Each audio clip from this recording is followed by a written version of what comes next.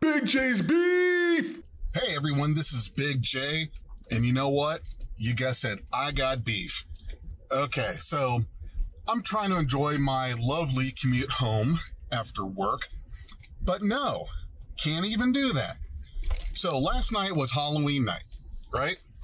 I'm sitting on the porch, handing out candy, and I see kids coming up in Star Wars outfits, some Power Ranger, and I don't know, all kinds of stuff.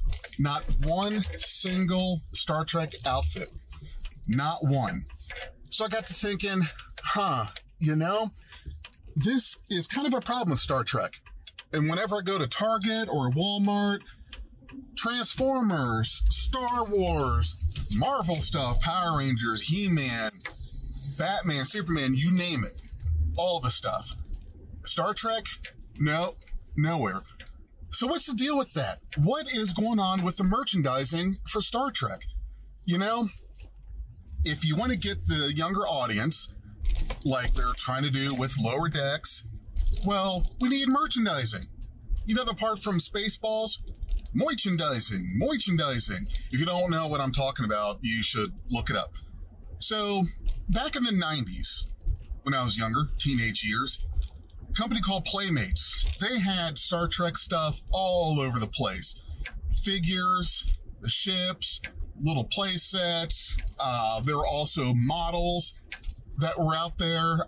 You know what? I spent one summer with the thumbtack painting each of the windows on my model of the Enterprise D, white, black.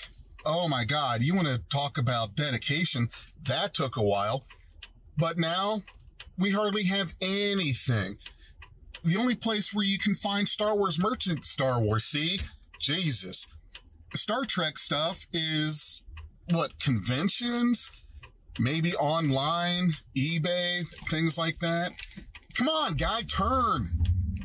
You know what, I'm not even in the mood to be on the road because this beef with not getting Star Trek out there to a wider audience. That's what we need, is a larger base. Start them young. Have some nice, Enterprise ship, some of the figures of the crew, so forth. But no, we won't put any time into the merchandising. Also, video games. Oh, don't get me started on video games. The 90s were the golden years for Star Trek. Toys, video games, you name it.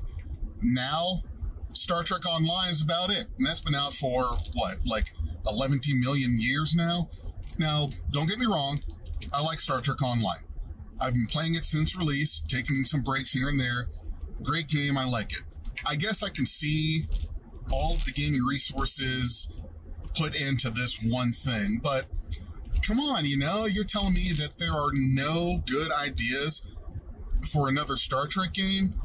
And we had that one several years ago. It was a Star Trek game based on the Kelvin timeline. It took place just after the 2009 movie. It was a co-op game with Kirk and Spock. Yeah, it was all right. It was okay. It wasn't bad.